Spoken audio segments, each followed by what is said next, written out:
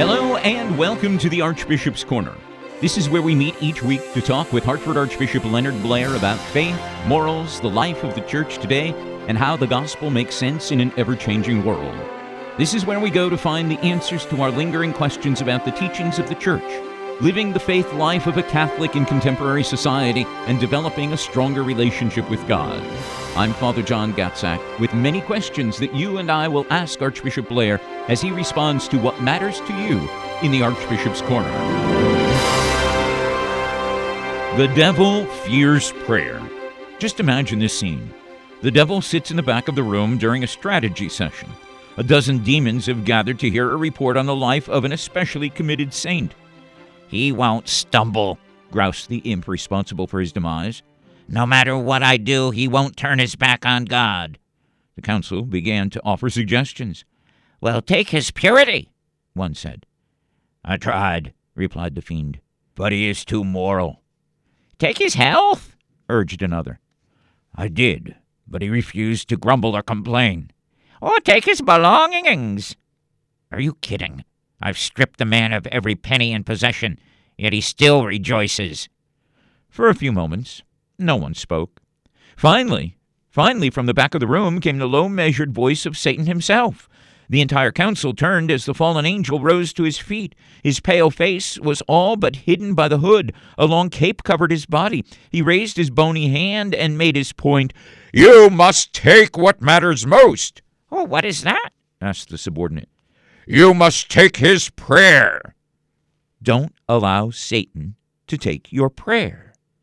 Now, in the Archbishop's Corner is where Archbishop Leonard Blair offers us the keys to a better prayer life. How to get closer to God, stronger against evil, and healthier in life through prayer. So thank you, Archbishop Blair, for taking some time to spend with us in the Archbishop's Corner, where prayer becomes the goal for every Christian life. How are you today? Very well, thank you. And speaking of prayer, you had the rite of election at the cathedral last Sunday. Do you want to tell us about that? Oh, yes, I do. It's very interesting and very challenging. The rite of election simply means that since Easter is the great day for reception into the church and baptism, although it can be done throughout the year, of course, and we're not talking here about infants, we're talking about baptism and reception into the church of adults. Mm-hmm. After the Second Vatican Council, there was a revival of the more ancient practice of, at the beginning of Lent, the bishop in the cathedral or some other designated church officially accepting the candidacy of those who are preparing for baptism and or reception into the full communion of the Catholic Church if they're already baptized. You know, what's interesting here and challenging in Hartford and Connecticut in general, I don't know what happened in Norwich or Bridgeport with regard to the numbers, but we had about 250 people for whom this service was intended. Now, compare that when I was Bishop of Toledo in Ohio, that we would have about 600 a year. Mm. Compare that to some of the dioceses in like Texas, where there are several thousand a year. What I found interesting was that most parishes that come to this have maybe 1 to 5 candidates to be either prepared for baptism at Easter or received into the Catholic Church and confirmed at Easter.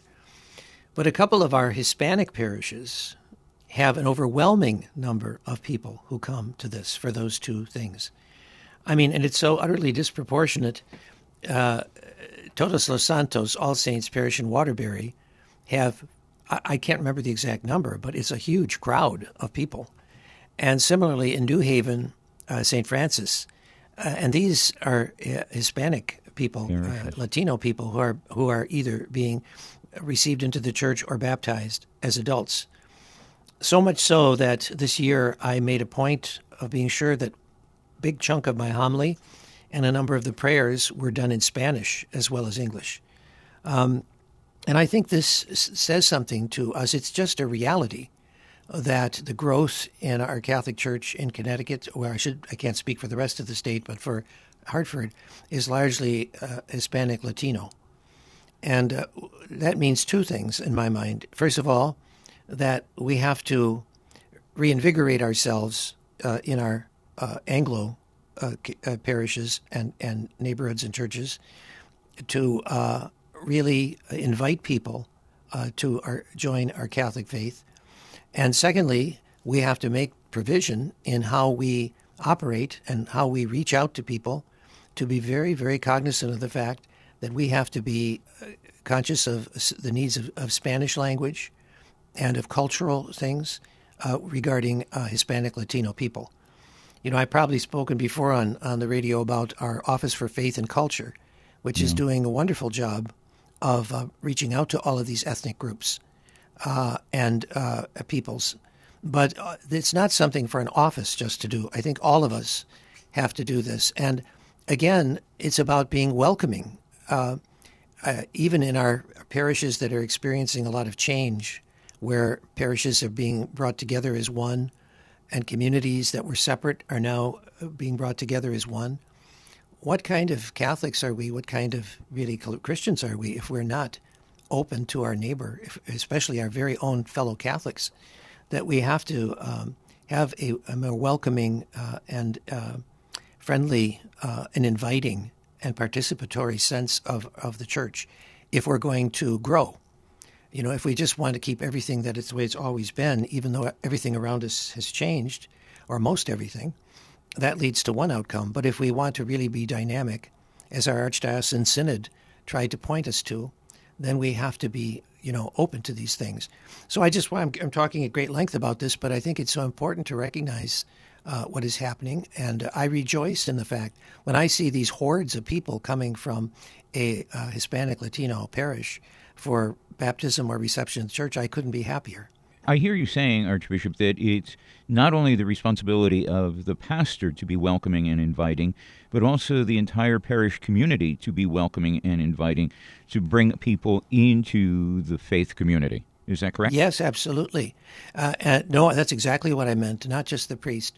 And the other thing, too, I'm glad you mentioned priests, though, because that's another aspect of this. You know, we have some wonderful priests in our archdiocese that come from other countries, some other cultures, including Latino Hispanic, and how important that is, too.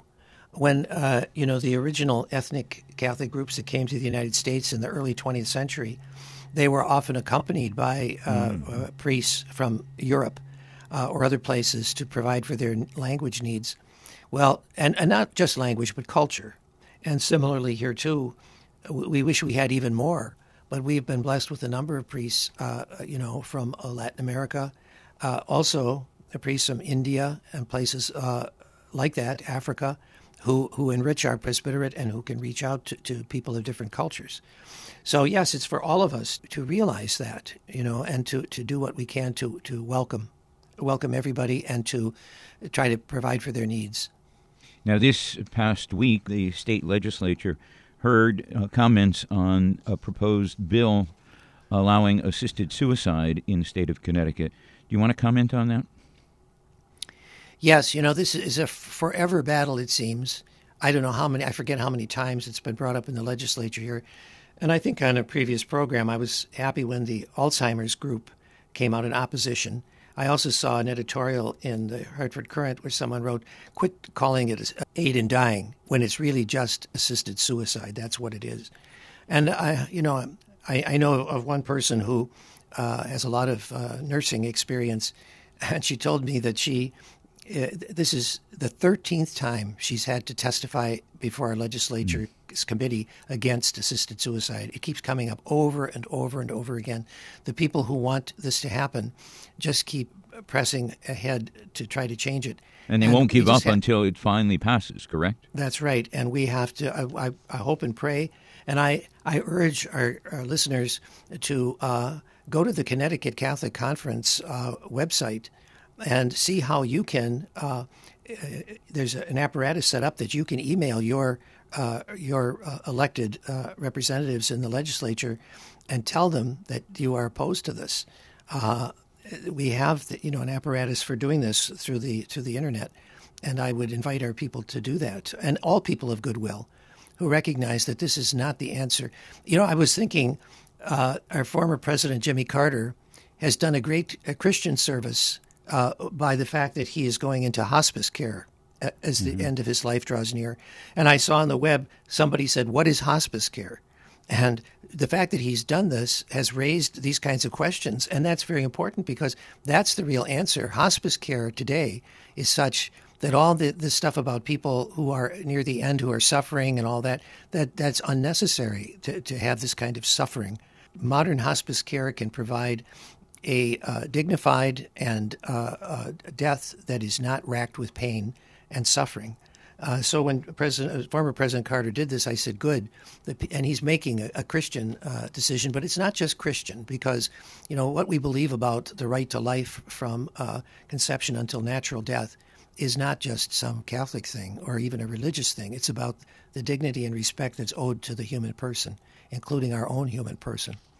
So you've got me going here, Father, talking about all this stuff, but it is very timely, and I'm happy to have the occasion to say something about it. Important issues, Archbishop. Thank you. Tomorrow we observe the birthday of someone who is widely regarded as the most famous artist of the Italian Renaissance. Painter, sculptor, architect, and poet Michelangelo di Lodovico Buonarroti Simoni, born on March 6, 1475, to a family of moderate means in the banking business. He became an apprentice to a painter before studying in the sculpture gardens of the powerful Medici family. And among his works, of course, are the David and the Pietà statues and the Sistine Chapel frescoes. Our listeners know that both you and I studied together in Rome, so they know we have both seen much of Michelangelo's works in person. Tell us, what was your reaction the first time you visited the Sistine Chapel? Do you remember? Oh, I don't exactly remember when it was, but... I think we were together. We had Mass, I believe, in the Sistine Chapel as a new classman. Well, I don't remember that. I do remember that on Corpus Christi, maybe I was in my second or third year in theology in Rome, they asked for the North American College to provide servers. And at that time, Pope Paul VI had the Corpus Christi Mass in the Sistine Chapel. Mm-hmm. So I was a candle bearer, and I have a picture of me holding the candle next to the deacon reading the gospel in the Sistine Chapel with Paul VI in the back and the Last Judgment behind him. That was quite a wonderful experience in the early Beautiful. 70s to serve Mass in the Sistine Chapel. And then when I was working in Rome in the Secretariat of State, that's when they were restoring the Sistine Chapel, and they had all the scaffolding up and were cleaning it. And I remember they told us that on a weekend, if we requested, we could go up in the elevator that had been set up in the Sistine Chapel to see what they were doing with the restoration. And you know how that is. I kept saying, well, next week or the week after, I'm busy right now. And I never did it. And can you imagine, once that is done, that would never, or at least not in our lifetimes or several lifetimes, ever happen again, that they would be restoring the Sistine Chapel. But I remember people who did go up said you could see some of the strands of Michelangelo's brush that were stuck in the pavement, or in the plaster. So, yes, now you've got me reminiscing about all kinds of things. Nice. But no, certainly Michelangelo's things are really spectacular. Really, that was a huge outpouring of art. Bernini, Michelangelo, Raffaello, Caravaggio, all those great painters at a time when Catholicism was poised to be revived after all of the terrible events of the Reformation and the split in Christianity. And art at that time, of course, was a means of educating people in the faith. Well, it's still supposed to be that, but, sometimes abstraction doesn't educate very well, abstract art. But yes, art the stained glass was always a great instruction to people about things in the Bible, the way to, and even, great cathedrals, our own Cathedral of St. Joseph here in Hartford. It's very modern, and on the outside it's quite stark. But inside, with the stained glass and the artwork that's there is a brochure that explains all these things. And that is a real education in the faith, too. The huge ceramic reredos behind the main altar and the stained glass and the etchings and all really tell quite a story of faith, the mysteries of the faith. Absolutely. Well, Archbishop, let's take a look now at our gospel reading on this second Sunday of Lent, the 5th day of March.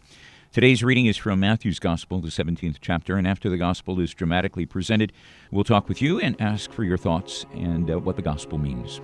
And after 6 days, Jesus took with him Peter and James and John his brother, and led them up a high mountain apart. And he was transfigured before them, and his face shone like the sun, and his garments became white as light. And behold, there appeared to them Moses and Elijah, talking with him. Peter said to Jesus, Lord, it is well that we are here. If you wish, I will make 3 booths here, one for you, and one for Moses, and one for Elijah. He was still speaking when, lo, a bright cloud overshadowed them, and a voice from the cloud said, This is my beloved Son, with whom I am well pleased. Listen to him. When the disciples heard this, they fell on their faces and were filled with awe. But Jesus came and touched them. Rise, and have no fear. When they lifted up their eyes, they saw no one but Jesus only. As they were coming down the mountain, Jesus commanded them, Tell no one the vision, until the Son of Man is raised from the dead. So, Archbishop, what are your thoughts on this gospel of the Transfiguration? It's very interesting. It's preparing the apostles for what was to come, because Jesus is going to be facing his crucifixion. And here he takes his closest associates, his closest apostles, Peter, James, and John, and they have the privilege of beholding this vision, and I wouldn't even call it a vision in so much because it involves Christ's physical presence with them there in his body of this reality. And at the end, we have the opposite kind of thing where Jesus says, don't tell anybody about this until the Son of Man has been raised from the dead. And of course, they didn't know what he could possibly mean by that. But he knew that he was on the way to Good Friday and Easter. And in one of his letters, St. Peter talks about this, about when they were with Christ on the holy mountain and had this experience. So I think all of us need to keep that vision before us, the transfigured Christ, the resurrected Christ, when we are experiencing the crucified Christ, and in his humility and in his humanity. And of course, recently, when we had our Holy Land pilgrimage, we were up on Mount Tabor, which is tradition tells us is the site. And you have the last part going up. You have to go in a little minivan. You could walk, but I can assure you I would never be able to make that. And then it was a beautiful, beautiful day, clear, sunny, and you can see really far. But it's and we had Mass there. It was a Sunday. We had Mass in the beautiful church that's been erected there, the Church of the Transfiguration. But when you come out and you look around, when you're on a mountaintop or a high place like that, it does give you a sense of beyond this world, of really transcendence. I think that's what we should take from this gospel too. Isn't it amazing how the scriptures come alive when you visit the Holy Land? Yes, I mean, it's not necessary for appreciating God's Word, because God's Word, of course, has its power and grace within it wherever you are. But it's a form of meditation. I think when you're at all these places, and that's always been what underlies Christian pilgrimage. Making a pilgrimage is not just a vacation. It's a way to, place yourself in the mysteries and to meditate and pray about that. And I think that's very important. Does the fact that Peter, James, and John were the specific apostles that Jesus chose to witness the Transfiguration indicate a position of privilege or prominence among the apostles for them? Well, I suppose so. There was a certain hierarchy to Christ's followers. He had his inner circle. He had the 12. He had the disciples. He had his mother. Life is kind of hierarchical. That's just human. Yeah. But in this case, it's also divine. And it's reflected in a kind of hierarchy of things, which doesn't mean, I think some people take that to mean higher and lower. But that's not really what it's about. It's not so much higher and lower as a diversity of responsibility, a diversity of witness that people have. And of course, we have that too. In our parents have if you want to call it a hierarchy in our family life compared to other people, uncles and aunts, cousins, kind of relation. It's about relationship, and that's just part of humanity, and it's really part of creation. The voice from the cloud was significant, not only for Peter, James, and John, but I think for all of us that come after. This is my beloved Son, with whom I am well pleased. Listen to him. Those last three words echo through the centuries, and I think they're for us, too. Listen to him. Your thoughts on that? Well, Jesus himself talks about that, about keeping his word, hearing and keeping his word. And let's face it, all of us, to the extent that we are sinful, we do not keep Christ's word, and so we ask for forgiveness. But then there are also those who harden their hearts and refuse to even listen, refuse to accept anything of the word that God speaks to us. Because remember, Christ is the Word made flesh, as the prologue of John's Gospel says. He is the Word made flesh. What does the Scripture say? If today you hear his voice, harden not your hearts. And that becomes the refrain of the church through the centuries. If today you hear his voice, harden not your hearts. And during Lent, we have a wonderful today. It's a time, especially when we ought to take to heart the words of Christ. Beautiful. Let's look at some of the questions submitted by our listeners. For instance, Cindy from Windsor says, EWTN has a television show called Pro-Life Weekly, featuring current issues in advancing a culture of life. I've watched it and found it very informative. I've encouraged my family and friends to watch it as well. With all the pro-choice press on mainstream media, how important do you think a show such as this is to the pro-life movement? Well, Cindy, obviously I think it's extremely important. It's crucial, and I'm very happy to know that you watch it, encourage others to do so, and that you find it helpful. Because, in the world today, there are a lot of competing voices. And modern communications is a two-edged sword, because on the one hand, it can give us a lot of misinformation, it can distort, it can mislead, but with people of integrity and faith, it can also do the opposite and inform and inspire and encourage and even mobilize, not for doing evil, but for doing good. So I'm happy to say that that's one of the things we can do to help. And again, I guess because of something we were talking about earlier, I can say that even here more locally, whether it's our Archdiocesan website or it's the website of the Connecticut Catholic Conference, we want to encourage as many people as possible to link in, or whatever the right word is for it, and to speak up. You can speak up online, in the cause of something good. And Lucy from Wolcott has a question. Lucy says, when will we start receiving both the body and blood of Christ again? My friend goes to a Protestant church which uses small paper cups to avoid germs. Is this something we can incorporate in the Archdiocese of Hartford churches? Well, Lucy, yes. You can imagine that COVID put an end to receiving communion under both forms with host and the chalice. I have to say, though, I do have some hesitation still with regard to just telling priests to start again, those priests that would like to offer it, because, only a priest is supposed to purify the vessels, that is the paten and the chalice, after communion is done. And, for a priest to then have to drink out of a chalice that 20 or 30 or 50 people have drunk out before.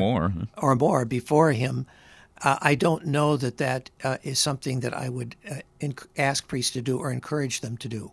So I am trying to monitor it, because you're not the only one, Lucy, who's brought up this question. And in fact, I think I might take this up with Priest Council when we meet. It would be a good thing to talk about. Just to see where we're at in this regard. So thank you for reminding me of that. Along with that, Archbishop, let me ask you, theologically, though, receiving just the body of Christ, does that mean that the communicant is missing out on something? No, the Church has never believed that to receive either form is to receive the whole Christ. Even people who have celiac disease and who don't want to receive a host, they could receive just from the chalice, and that would be their Holy Communion. There's no question.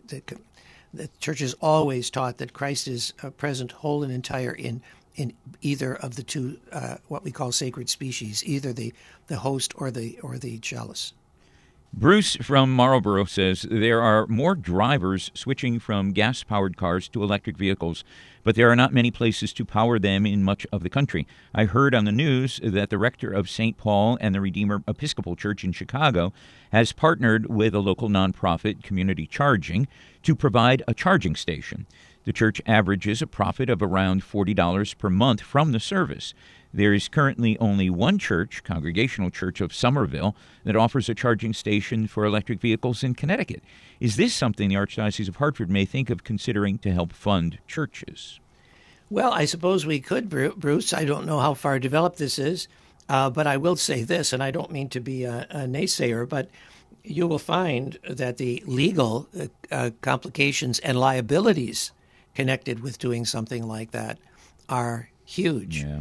So it would be interesting to see what kind of arrangement these churches have. Plus the fact when you start to get into a business venture, it can complicate things considerably.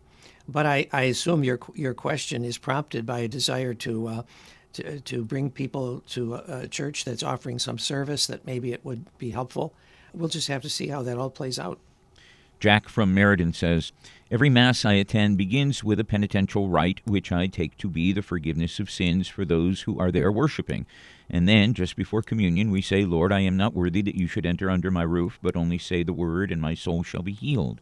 Why, then, does the Church require Catholics to go to confession? Well, it does because Jesus instituted the sacrament of penance. And he said to the apostles, whose sins you forgive, they are forgiven, and whose sins you retain, they are retained. And so we didn't invent this, but it is something that comes from Christ himself. And the sacrament of penance did evolve in the way it was celebrated through the centuries. But there's always been an ecclesial sense of forgiveness. That is a community sense of forgiveness. That is not just a person in their private relationship to Christ, but rather it involves, because sin is not just a sin against God, sin also wounds the body of Christ, which is the church.